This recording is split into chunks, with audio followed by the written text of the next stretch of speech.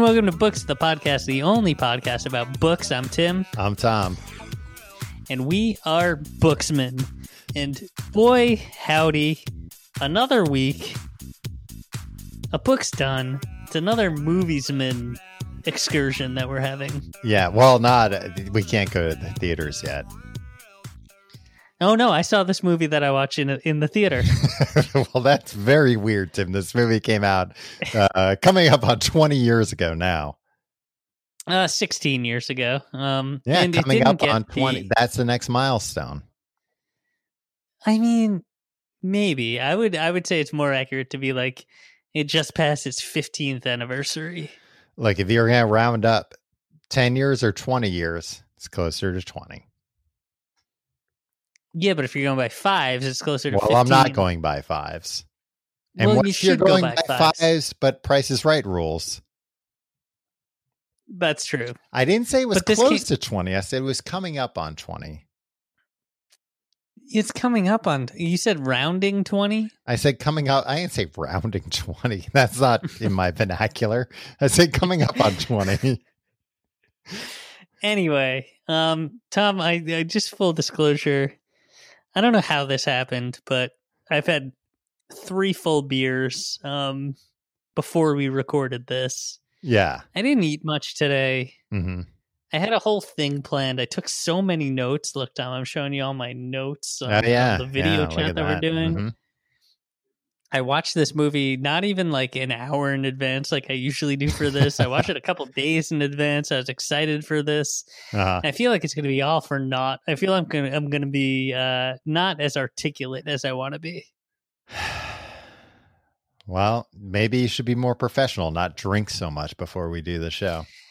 I didn't drink so much. And then here's the thing. We do this, Tom. Mm-hmm. We do this silly video chat and record. And people, just for the record, people ask sometimes like, hey, why don't you put up the video version? I don't think it's anything interesting to watch.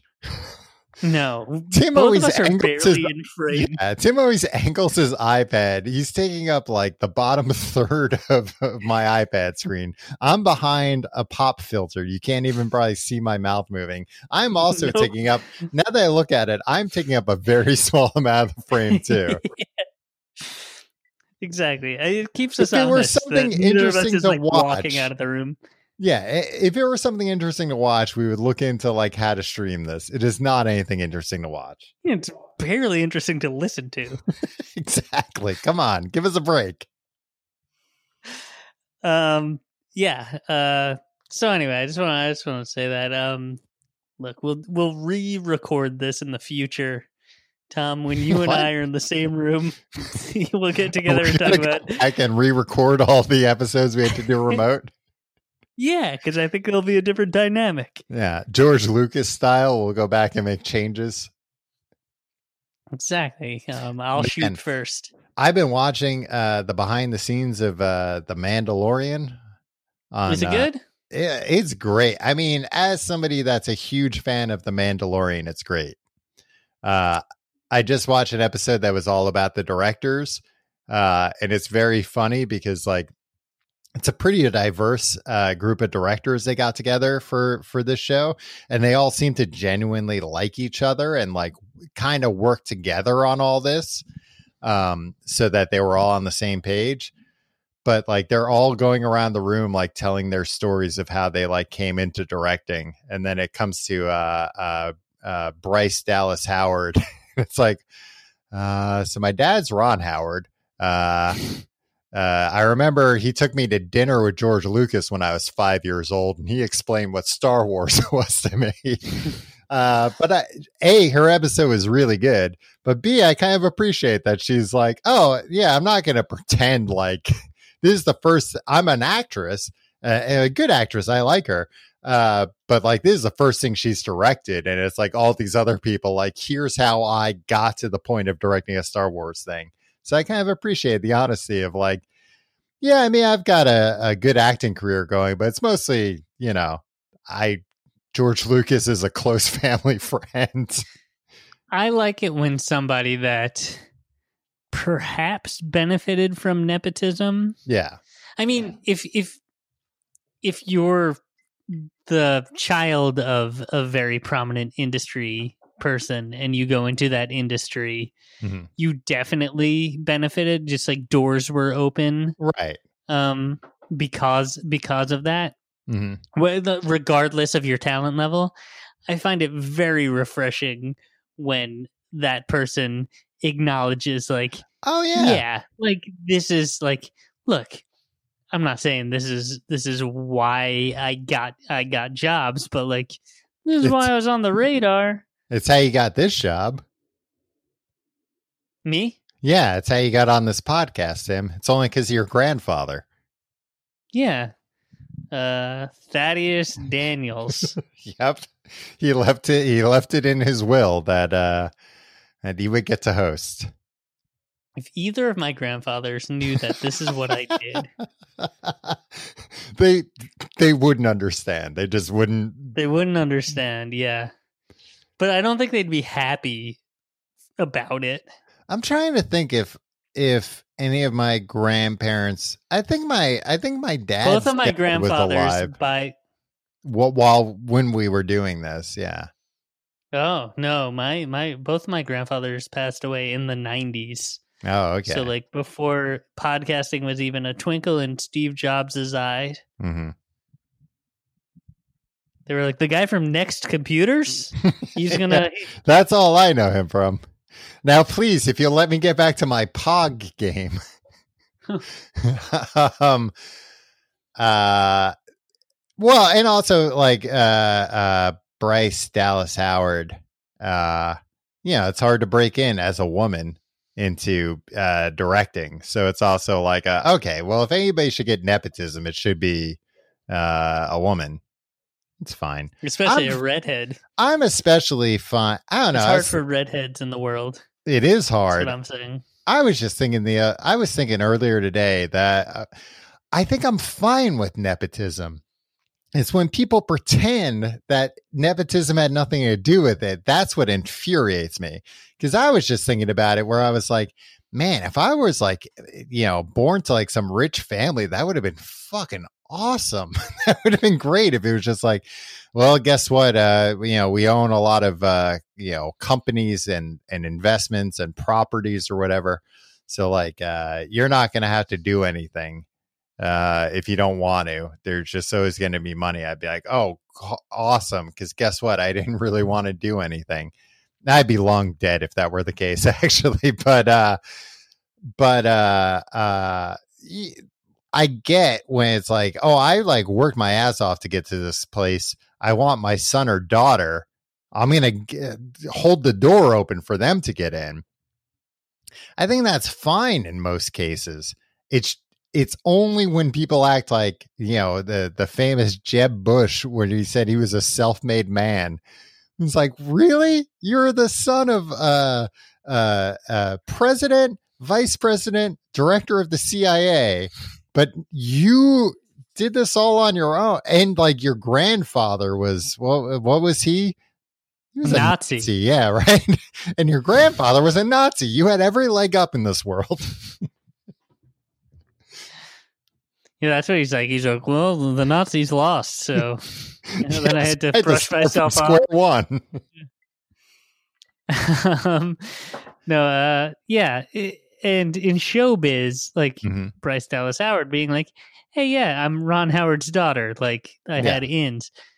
Like, I remember reading an interview with, or a transcript of something that Lena Dunham had said, like, because like she is the daughter of like two New famous York artists. Yeah.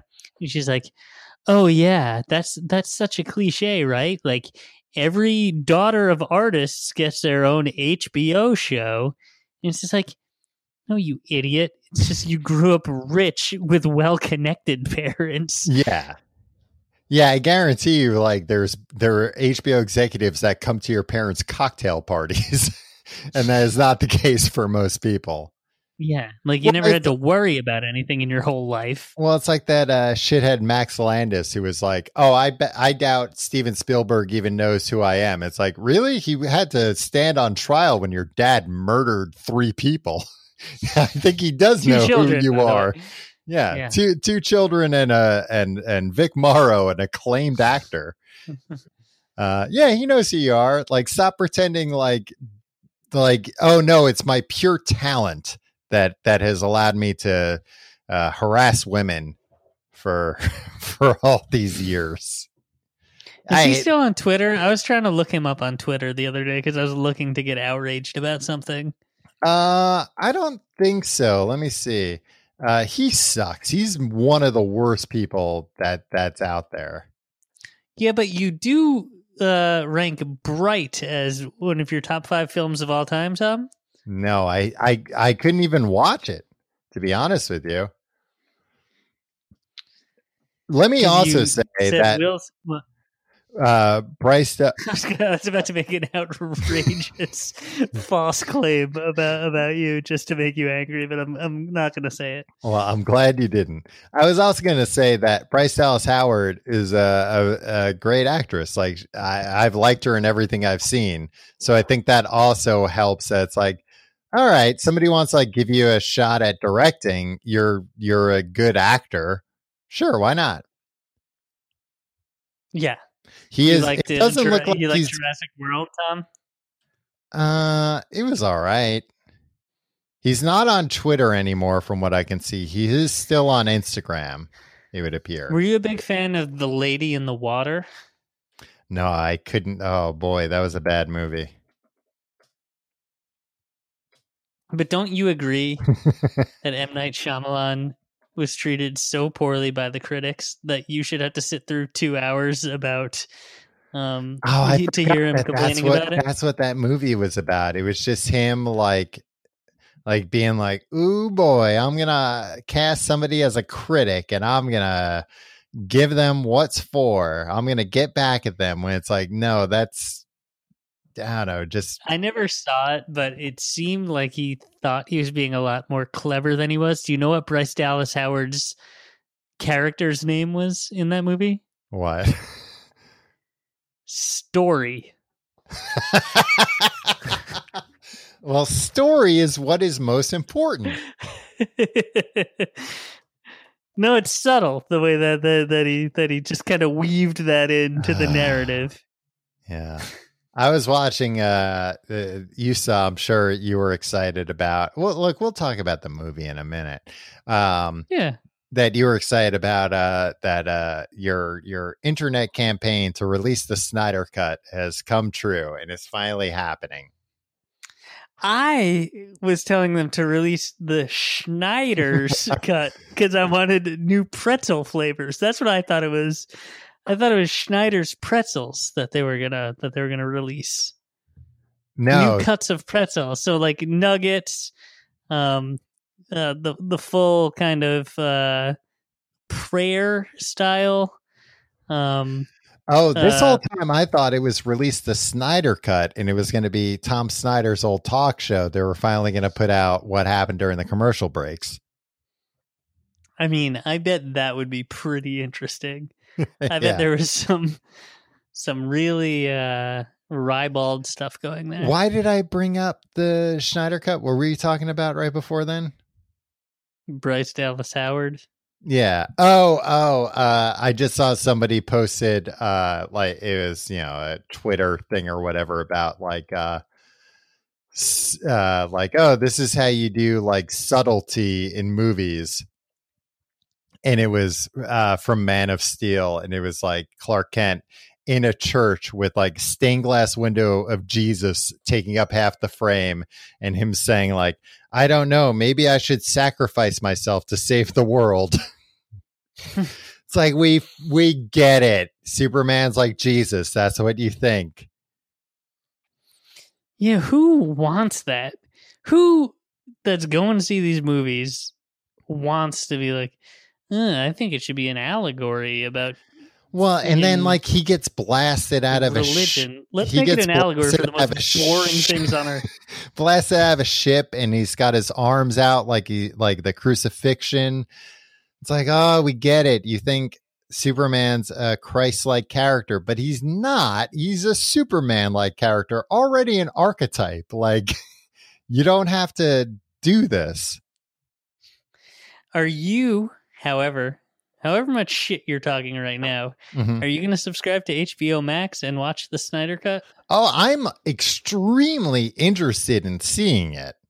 I think it's going to be garbage, but like, I don't think it's going to be more garbage than like the Justice League movie that came out is unwatchable. And I remember you did buy the Blu-ray to watch the extended cut, even though you hated the movie that you saw in theaters. Not for Justice League, but I did for Batman v Superman.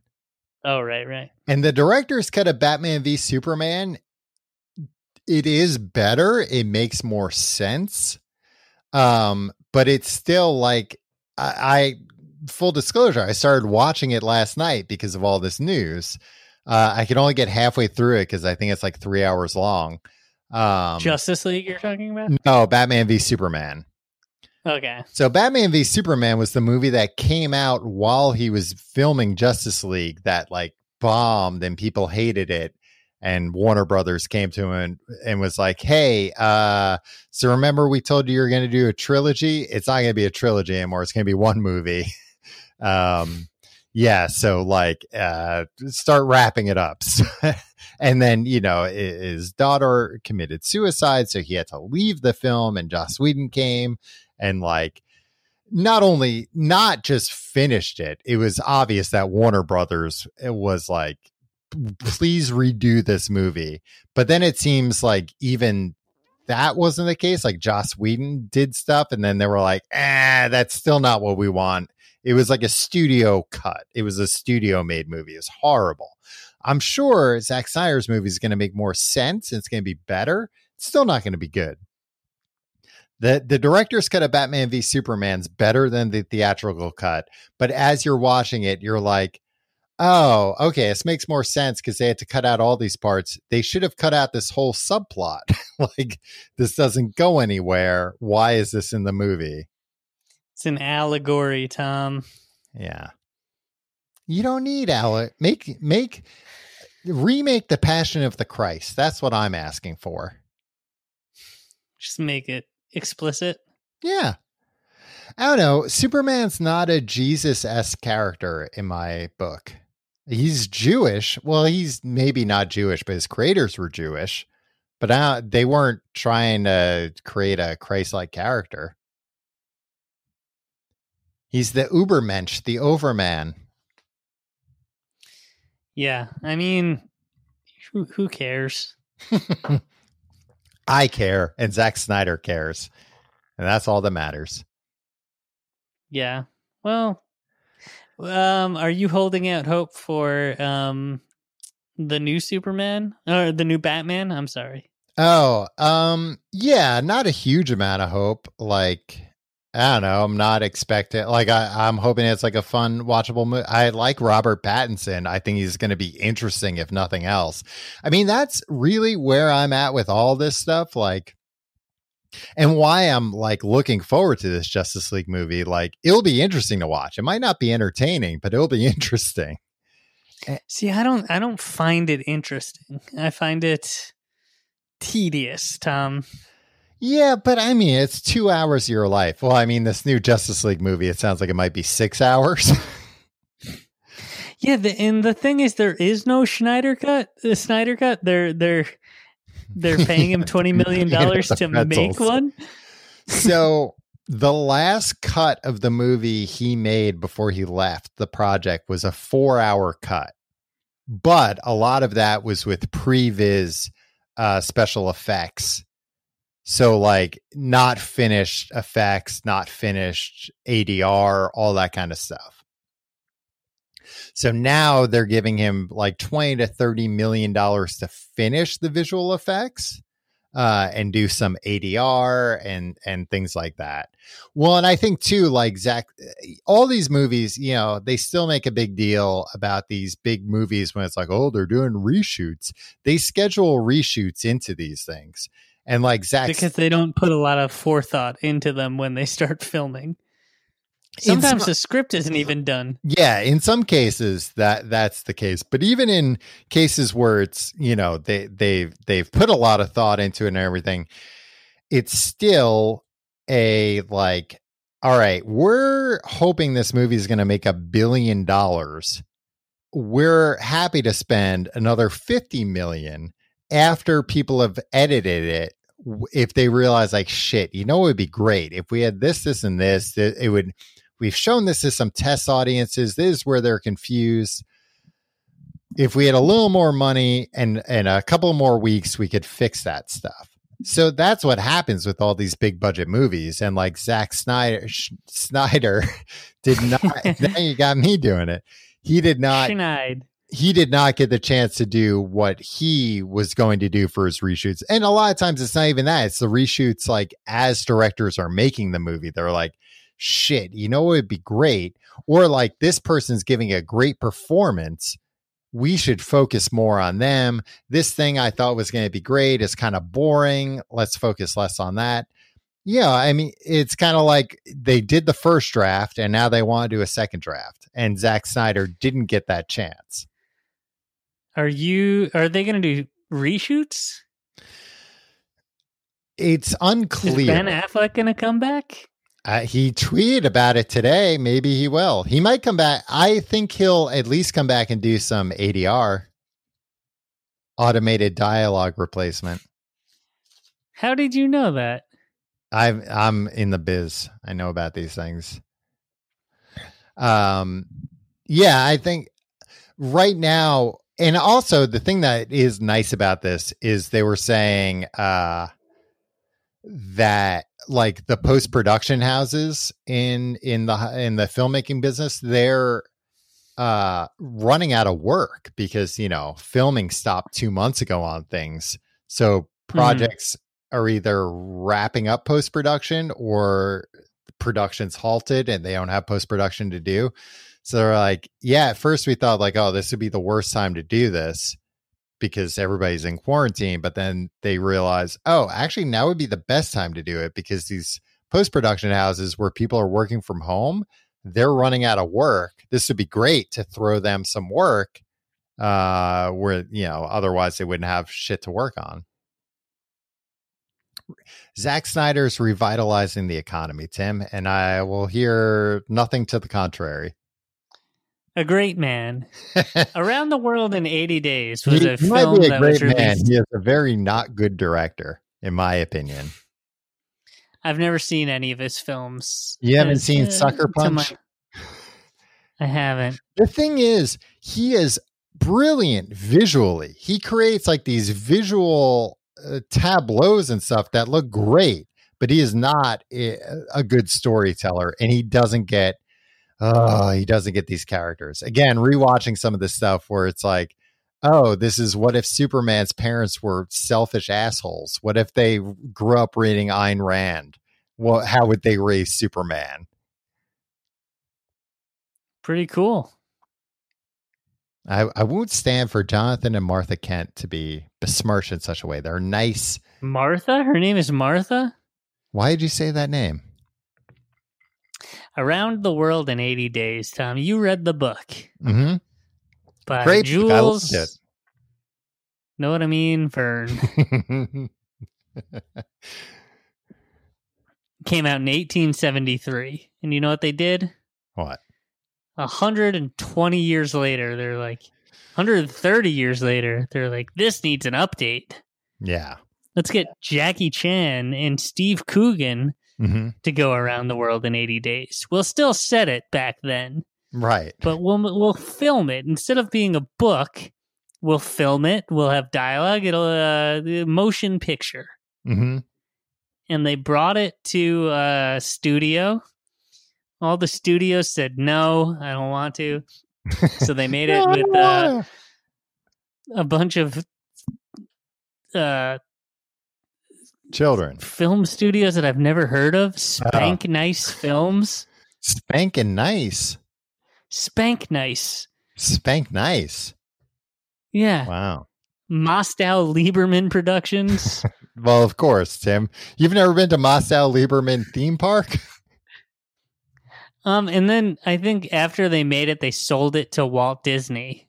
Oh, okay. So I'll tell you one thing, Tom. Even though he was dead? Yeah. They sold it to his son, Mickey Mouse. Oh, also, Tim, I've been watching on Disney Plus, on your Disney Plus account, the Imagineering story. Also fascinating. I love Imagineers. I love theme parks, Tom. Yeah. It just seemed like too much propaganda for me when I watched the first 15 minutes of the first episode. It's a lot of propaganda. They don't talk about how Walt Disney hated Jews at all from what I've seen so far. But they do talk about, like, it's fascinating to like kind of see in depth the timeline of how these things went and how before Disneyland there were things like this, but they were carnivals. They were full of like barkers, and it was like a scam. Mm-hmm. And he was like, we can make a more elaborate scam. We can make a scam that people leave happy that they've been scammed. I think if I had to redo my life from the beginning, mm-hmm, you would live in Cinderella's castle. Well, of course, that goes without saying, but I don't think that's achievable. I don't think there's any life decisions I can make that would make me wind up there. But I think I would attempt, knowing what I know now, I think my ultimate goal would be I'm going to gear my studies and my interests to becoming the most senior Imagineer in Walt Disney. Really? You know, somebody that was an Imagineer. I don't think you know that they were Imagineer. No, I do. Okay, you do know who I'm talking about? The fact that they were they like a left. Marketing Imagineer. Yeah, no, I want to be somebody. I would love to build immersive, like design immersive theme park attractions. Well, and that's what's all interesting. I want to do is be in an immersive theme park attraction, and whenever I come out of one, I'm like, I want to go back in. Yeah, but I'm also like, here's how it could have been more immersive, and more themey. And I think if I geared my life towards getting that expertise, becoming an engineer, mm-hmm. Getting the right, just getting all the right schooling and knowledge, I think that would be a very fulfilling life. So when I'm reincarnated, I'll do that. Well, and that is the nice thing watching this special or these series of specials, these episodes, because a lot of times the guys, it's like, oh yeah, I work for Disneyland for 50 years. Like they actually did like spend their entire career. Yeah. Which careers don't really exist nowadays. Yeah. And like they stayed at a company for 50 years. Loser. That's what I think right now. Yeah. Would you be interested in being a theme park secret shopper? Yeah and no. I mean, I don't really want to. Part-time job. I know. No, I know that the people that keep things running aren't the most well compensated. No, I'm saying I don't really want to like friggin' narc on like, hey, you're a secret shopper, and not that style narking. I guess churro stand. Did you wait a long time for your churro? I don't want to be like, no, I waited 30 seconds longer than I should have for my churro, and this guy that you're paying $9.20 an hour to run the churro stand is going to get reprimanded because of me. I don't want to be that guy. I'm saying, would you want to be the guy that gives notes after going on a theme park ride? Sure, but I also don't want to be just a critic. I want to be part of the solution.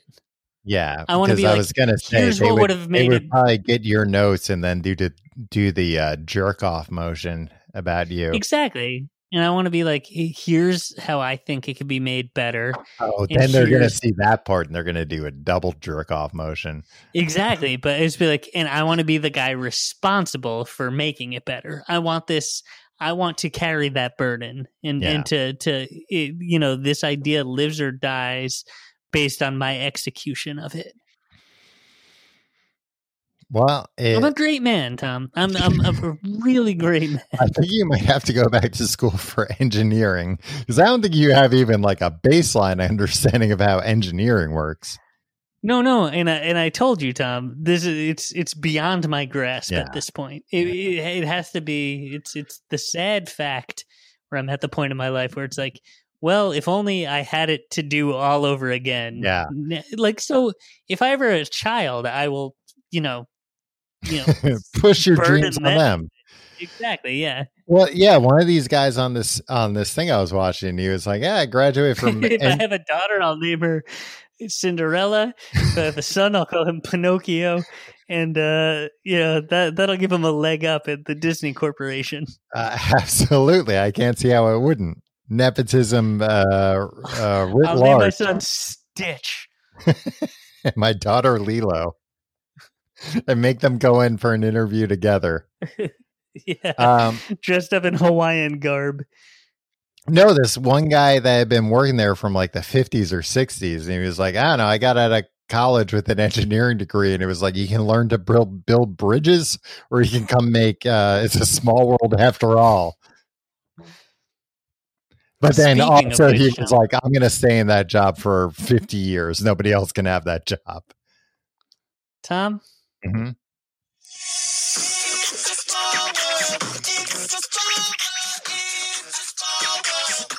Hear this? Yeah, it sounds like some kind of a remix.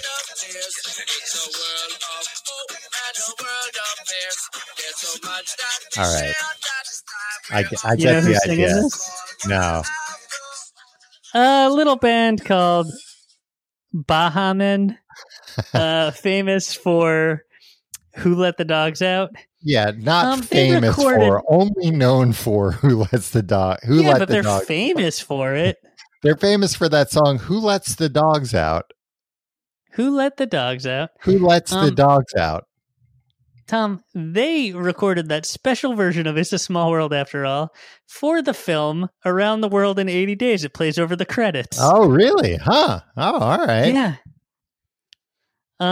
A really cool version of a really cool song. Tom, here, I got news for you here. Mm-hmm.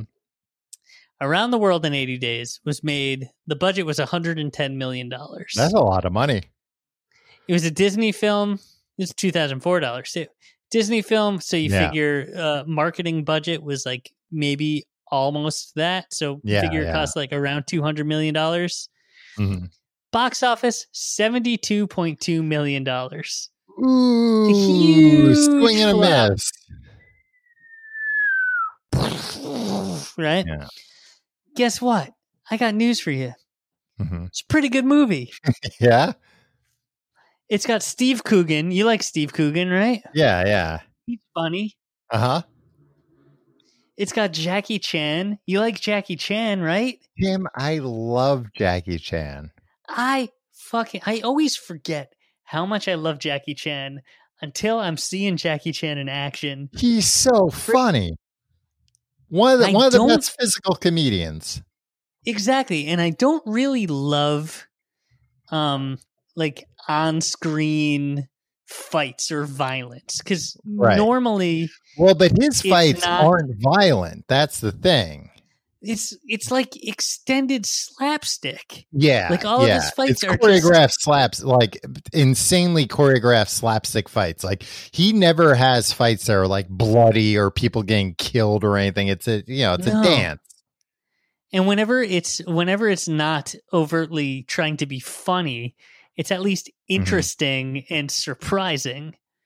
So I don't know why they got Jackie Chan, who's hilarious, Steve Coogan, who's hilarious. They're actually very funny together. I just don't know why they chose to adapt the Jules Verne book Around the World in 80 Days with these two guys. I guess it's like a property, and they're like, hey, it's a classic story. But then what they did was they changed literally everything about it. Phileas Fogg, You know who he is in the movie? Yeah. No, He's I a don't. wacky inventor. No. He's just They're trying to going invent after that things. flubber money. They're going after that flubber money. They're like, It America starts loves out flubber, and we need to produce a new flubber. So Jackie Chan, the movie starts. Flubber came out 7 years ago, and people are itching for more wacky inventor. Jackie Chan plays Yao Xing. Okay. Not a character in the book that you recognize, right? No. He robs the Bank of England, Tom. You see it. First shot of the movie. It's awesome. A couch smashes out of a second floor window at the bank. Jackie Chan is on the couch. I don't know how but it lands on the street, and he bounces out of this couch. It's one of the funniest things I've ever seen. All right. And then all these police officers start chasing him, and it's a chase through the streets of London. Nothing like this happens in the book, right? No. But it's still the late 1800s, right? Yeah. So essentially, he's evading them in a bunch of creative ways, and eventually he climbs a tree, and is waiting for the police to leave, and he sees Phileas Fogg, Steve Coogan, who is running an experiment to try to get. He's got this roller coaster set up. He's trying to get a man to go over 50 or 60 miles an hour for the first time ever. But he's using his chauffeur to do it. And his chauffeur is a really old man. And he's like, I'm not going to be your test dummy. And he quits and he leaves. And then the police get closer to Jackie Chan. Well, that's kind of what happened with Phileas Fogg's first butler. Well, he fired him. Oh, really? Yeah. Yeah, he got fired. And then Jackie Chan falls in, and he's like, the chauffeur, he had overheard the chauffeur leaving, and he's like, and he needs to get away from the cops. He's like, the chauffeur service sent me here. They heard that you fired the last guy. And Phileas Fogg is like, what's your name? And he looks around and says, Passport. Ooh. And I don't understand why he says that, but Steve Coogan's like, oh, Passport too, because he's like, oh, does the did the chauffeur services know that I only want French chauffeurs? And Jackie Chan's like, I'm French. Steve Coogan's like, you don't look French. And Jackie Chan's like, no, my mom's Chinese, or my dad's Chinese, but I don't speak Chinese. My mom was French, and she never shut up, so I learned a lot of French. But he doesn't know how to speak French. So anyway, there's a lot of fun stuff that happens. Steve Coogan has invented electric lights, or he's adapted it from Thomas Edison or whatever. But it goes on. The lights turn on whenever you whistle when you walk in the room, and there's so much shtick about like Jackie Chan is admiring something and goes, and all the lights go off. There's some really fun stuff. Whatever. He wants Phileas Fogg wants to be the head of the Scientific Society of London. Okay, this doesn't happen in the book. No, that was not an ambition in the book. And Lord Kelvin is a bad guy, and he's the head of the Scientific Society.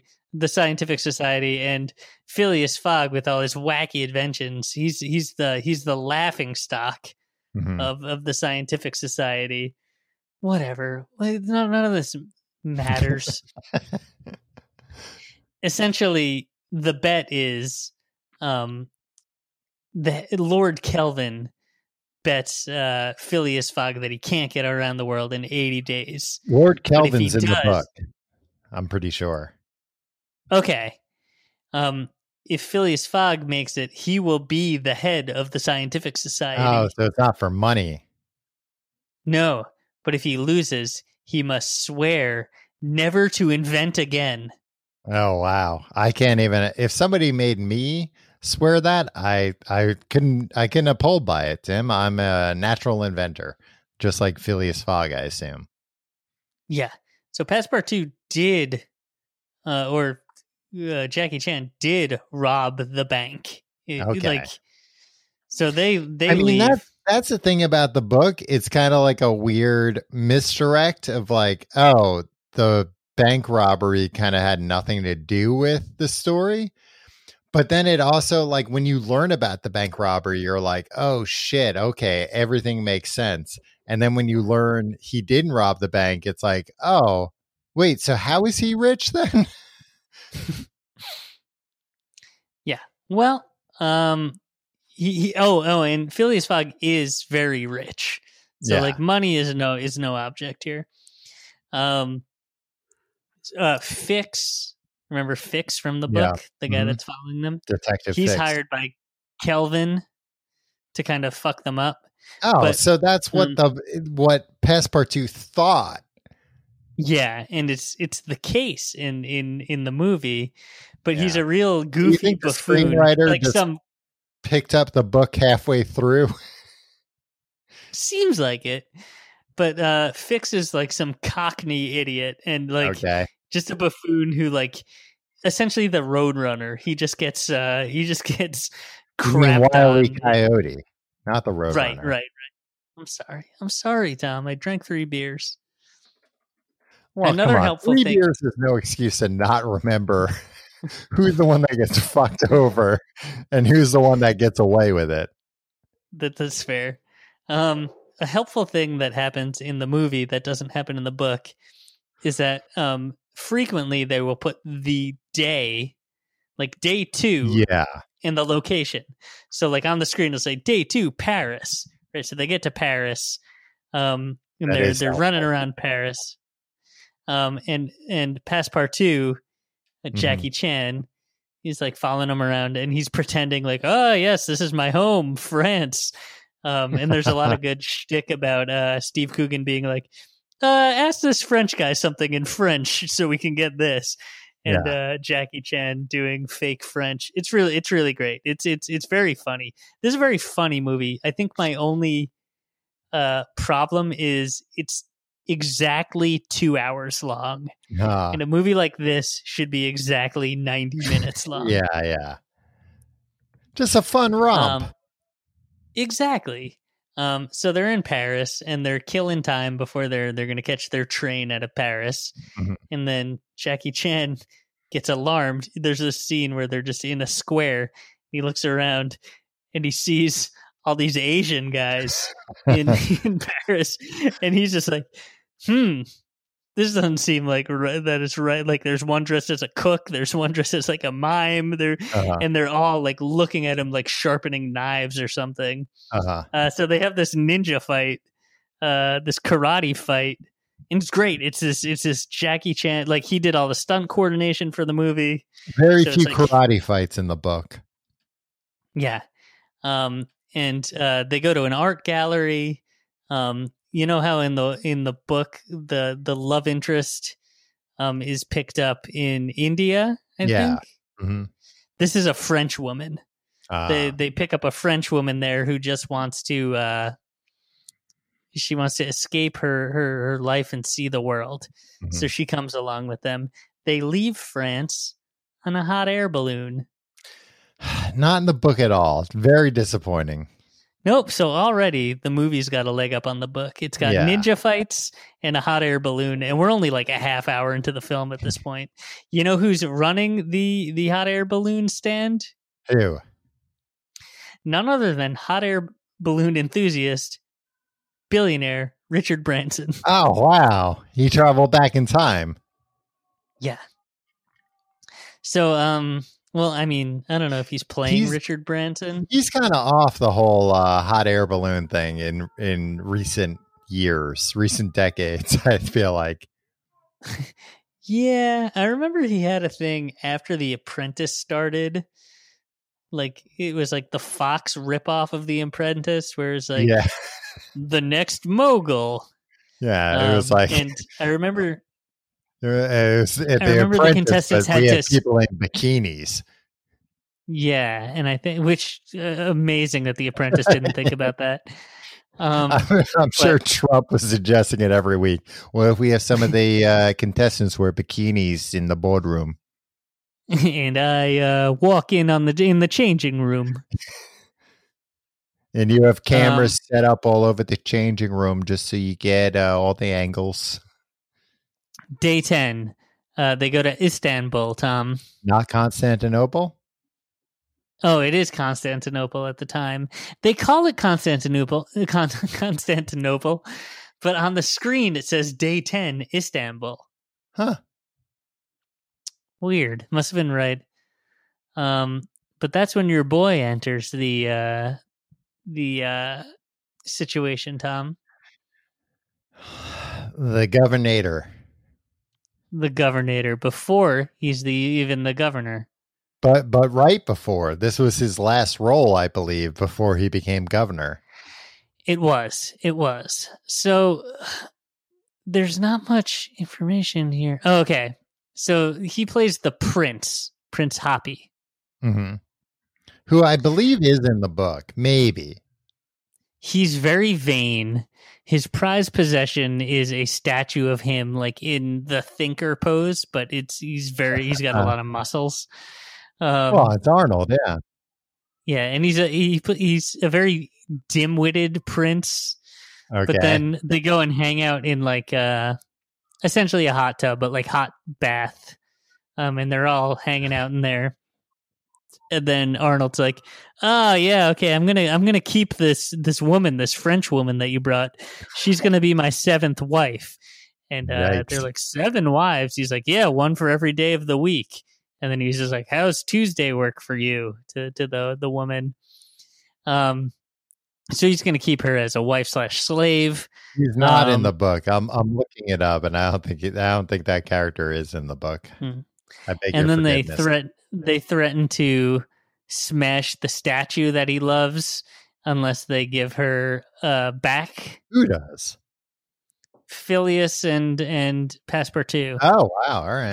They're gonna knock the statue over.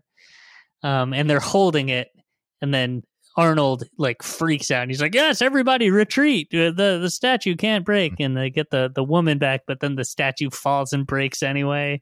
So they have to run away. They go to India, on the train, and then that's when Passepartout tells the French woman, I didn't get her name.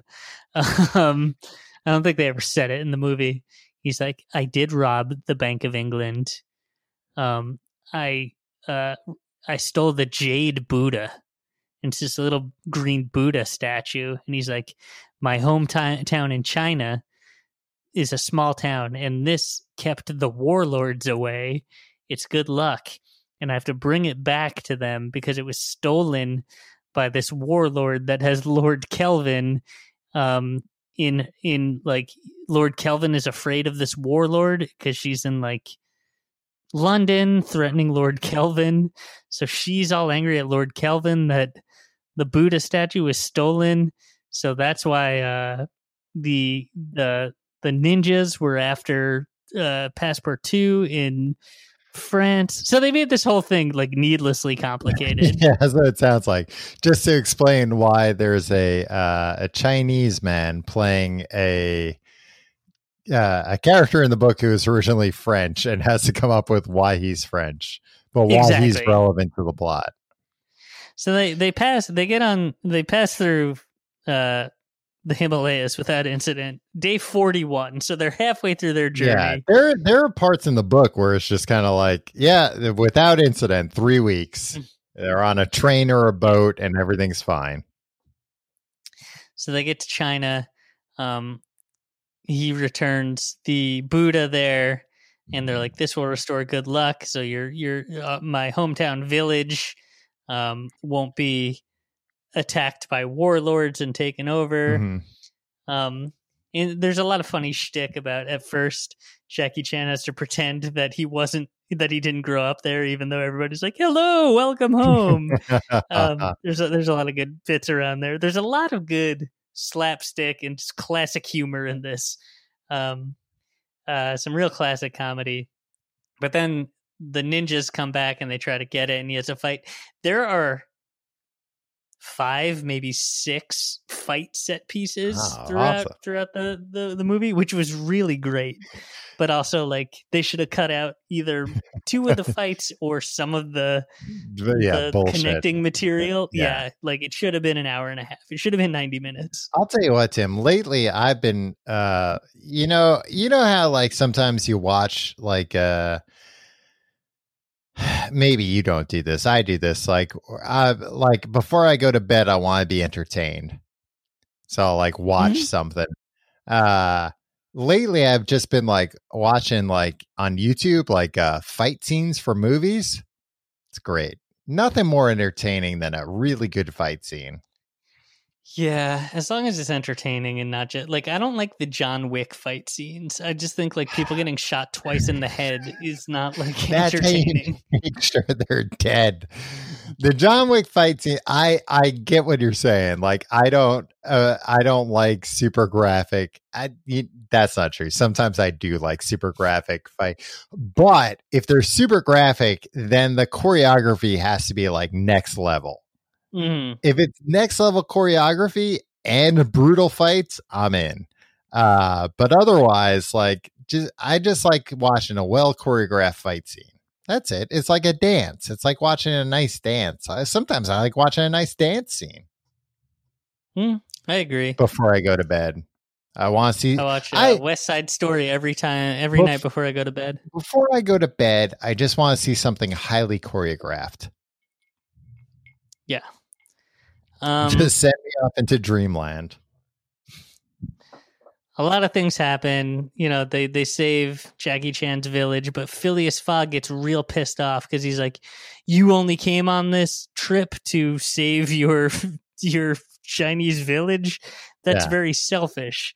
And then he got mad at the French woman. He was like, "You only came on this trip because you wanted to see the world? That's very selfish." So like that's like the Dark Night of the Soul part of the thing. And he goes off and he goes ahead to San Francisco without them. But then his bag gets stolen. So he's alone in San Francisco and he becomes a bum. And a fellow bum is played by Rob Schneider. Who has a From cameo. The Real Rob? From Real Rob. And he has a pretty funny bit where he goes up to people and begs for money and gets punched in the face. It's pretty good. And then Passepartout and the French woman meet up with Adam Sandler, a producer on this movie, because I don't know how else he gets work. I'm sure there is I'm sure there's an explanation for it. Like I think this was like foreign funded and labor of love for somebody who like loved the book and wanted. Right. So anyway, what I forgot to mention was Passepartout Phileas Fogg in the book is obsessed with a flying machine. Oh, okay. Because he's an inventor. Thinks man should fly. Yeah, exactly. So they leave. Whatever they leave. And this is before the Wright brothers. Exactly. But guess who they meet when they leave San Francisco? Owen Wilson and Luke Wilson as Wilbur and Orville Wright. Ah, that's good casting. I like that. That was pretty funny. There's a lot of good cameos, and this movie lives and dies by its cameos and its fight scenes. This has that's all I ever want in a movie is cameos and fight scenes. I think you'd like this movie. I think they just need to cut out some of the plotty stuff. They need a Snyder cut or a reverse Snyder cut, a studio cut. Yeah. I'm willing to do a Tim cut on any movie to cut it down by 60%. It won't make sense, but it'll be pretty entertaining. I mean, Tim, it sounds like anybody behind this movie, any of the studios have long since been defunct. These were all just holding companies. I think you could do a Tim cut of Around the World in 80 Days and not suffer any legal repercussions. That's true. I'll just claim it's in the public domain.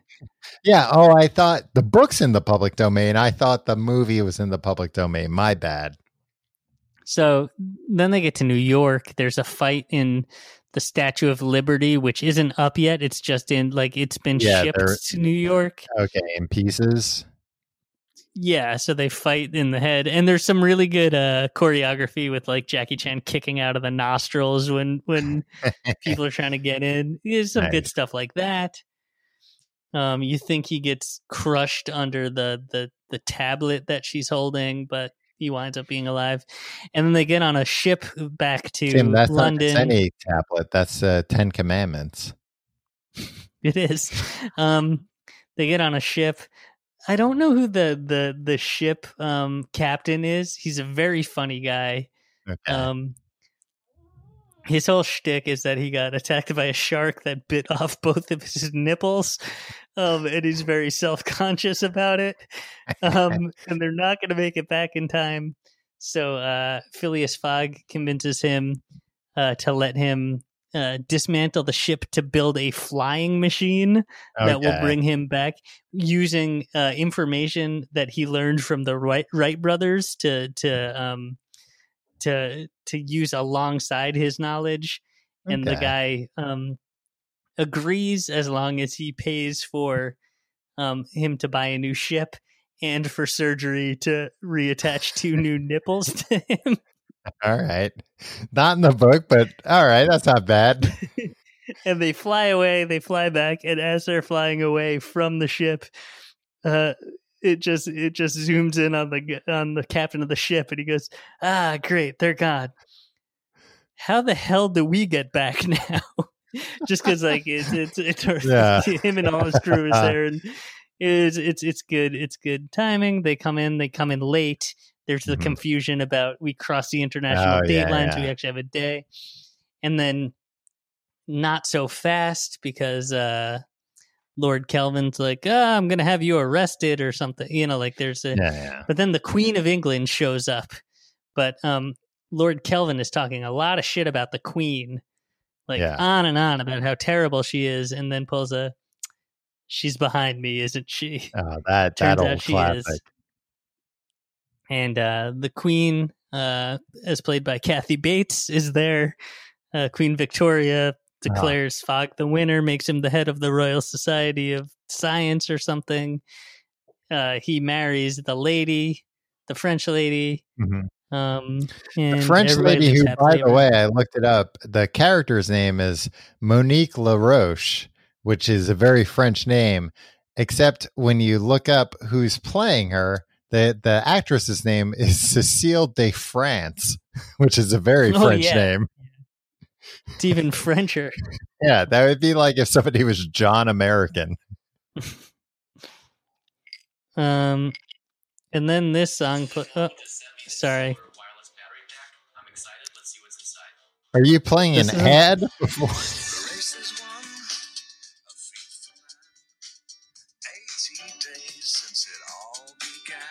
Well, who is this? Is this David Bowie? It's Dave Stewart from the Eurythmics. Oh, all right. I'll play this more in the outro. Yeah, but well, the worst song ever plays over. I'm glad he got a nice payday, presumably. Yeah, oddly, it's not on Spotify. The rest of the soundtrack is. Yeah, well, he's holding out on licensing. There's no reason this movie should have been made, but also it's way better than I was expecting. Well, I'm looking at this cast. There, Will Forte, John Cleese.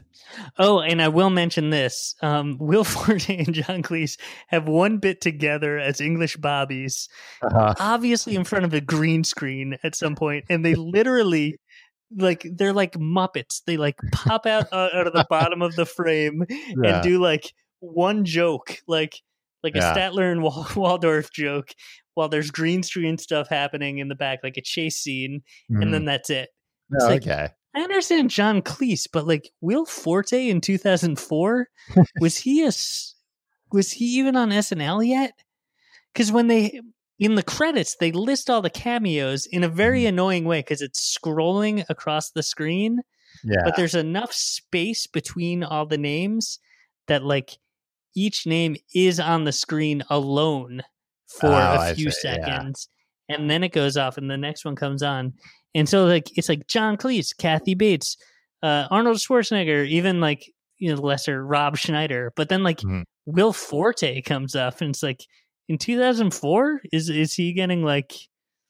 I could see it being like, we got John Cleese for a day, and we have to go film in London. And like Will Forte is up and coming at that point, and he happens to be in London at the time, or can fly to London that night. And it's like John Cleese wants somebody to. He doesn't want to do a green screen thing. He wants somebody in real life to play off of. But then why give him the same billing? It might have been one of those things where between when they filmed and the movie came out, he got much more famous. I don't know. Before this, his IMDb is 1997. He played snow shovel murder victim on Late Show with David Letterman. A famous role. And then a character on Clone High, the MTV cartoon. Oh. But then his third credit is Around the World in 80 Days. He didn't join Saturday Night Live. 2000. This can't be right. 2008? Oh, really? No, that can't be right, can it? No, it's got to be earlier than that. Maybe they were like, look, this is going to be a real pain in the ass. You have to come to London to film this role, but we'll give you, one of these big credits. It says no, SNL. I'm looking at his Wikipedia. SNL years 2002 to 2010. Okay. So he was on SNL, and I could see he was on SNL for 2 years. I could see it being all right, he's starting to blow up. Mm-hmm. He wasn't on SNL too long before he got pretty popular, I feel like. Yeah, I mean, he hasn't I don't know. But also, I think for a movie like that, where they're trying to bill it as like, this movie's got so many cameos. A lot of times with movies where that's what they're built on, sometimes it's like, is this really a cameo, or is this just like a regular hire? But it's like, look, another cameo. Yeah, exactly. And I'm okay with it. I like him. I like Will Forte. Look, Will Forte is great. Jackie Chan's hilarious. Steve Coogan is hilarious. I think Steve Coogan in the U.S. hasn't had the career that he deserves. Oh, I mean, yeah, he's massively, renowned in the UK and not that well known in the US. Yeah, he's hilarious in this movie. Yeah. This movie, Tom, 9 out of 10. Wow. All right. You watch it on Disney Plus? I watched it on Disney Plus, so they had to edit out all the butts. Well, that's a real shame.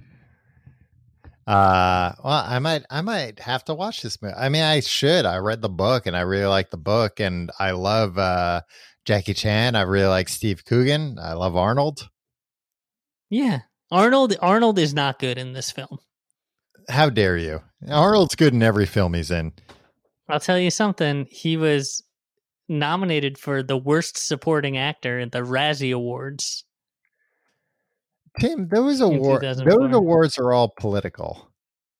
Tom, it's all guess who what? you know. He won the worst supporting actor award at the Stinker Awards. Oh, I only watched the little Stinker Awards. Oh man, I'm just looking at Arnold's filmography. The movies he's got coming up sound awesome. Superhero Yeah. Kindergarten. Oh, I feel like I saw that. It's a cartoon. Never mind. Damn it. It's not Kindergarten Cop. No, but he's related? in Kung Fury 2, and Kung Fury 1 was very good. It was just kind of like a funny thing. I like funny things. It was short. It was good. Might watch it tonight. Oh, well, Tim, you know what? I think I'm going to have to check this movie out on your You Disney should. Plus account. Yeah, and there's a reason I gave you access to my Disney Plus. So I could watch. No, movies. because you gave me your HBO password. Yeah. Well, my mom's HBO password, to be fair. Yeah. Mm-hmm. I convinced my mom to sign up for Netflix too. So the person that I traded a Netflix account for, I had his Netflix account and he had my DC Universe account, which has since lapsed and which I will not be renewing. It's all good because now my mom's on Netflix. So got all Convince your mom to get HBO Max. I'm holding out hope, Tim, that they're going to reach a deal with Optimum, the cable company, to give Optimum subscribers HBO Max. Okay. Because I'm going to need HBO Max, Tom, and you have my Disney Plus and my Hulu. Mm-hmm. I think your mom's HBO isn't going to cut it. I think I might have to play hardball here. I think I need something I think you need skin in the game. No, I don't think. Hold on, Disney Plus, and Hulu, because there is a Disney Plus Hulu bundle, Tim. Oh, and ESPN Plus, which honestly I don't need.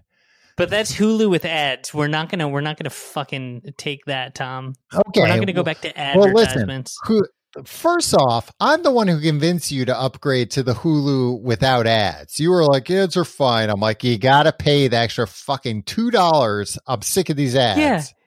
Yeah. So you convinced me to do it so you could benefit. Yeah, Tim, aren't you getting it? This is what I do. I talked my mom into like, oh, there's a lot of shows on Netflix I would think you would like. Yeah, just talk her into fucking HBO Max. She already pays for HBO, and I think it's gonna tell her to quit HBO. Listen, and it's not, Tom. I read about it. No, listen. First off, Hulu, Disney Plus, ESPN Plus is $12.99 a month. So you take out the ESPN and you add in Hulu without ads. It doesn't work like that, you dick. It's still less than what you're paying for. It's more than you're paying for fucking anything, Tom. How much are you paying? I'm paying with being a very good son, Tim. How much are you paying for Hulu without ads? I think $12.99. Okay. So with ESPN, with Disney Plus, rather, it's about $20. Yeah, you're right. I do have to convince my mom to get HBO Max. I'll do it. Thank you. All right. And on that note, thank you for being a patron and paying us money. Hey, don't share these. Hey, you better not share these feeds. That's illegal. Oh, you sons of bitches. Oh, if we find out you're sharing this feed, we'll come get you. Oh God, I swear to God, we're gonna have our army of lawyers come find you, rip you out of your home, and send you back. In a world of pain. We'll fucking murder you. All right, we'll see you next week. Thanks for being a patron.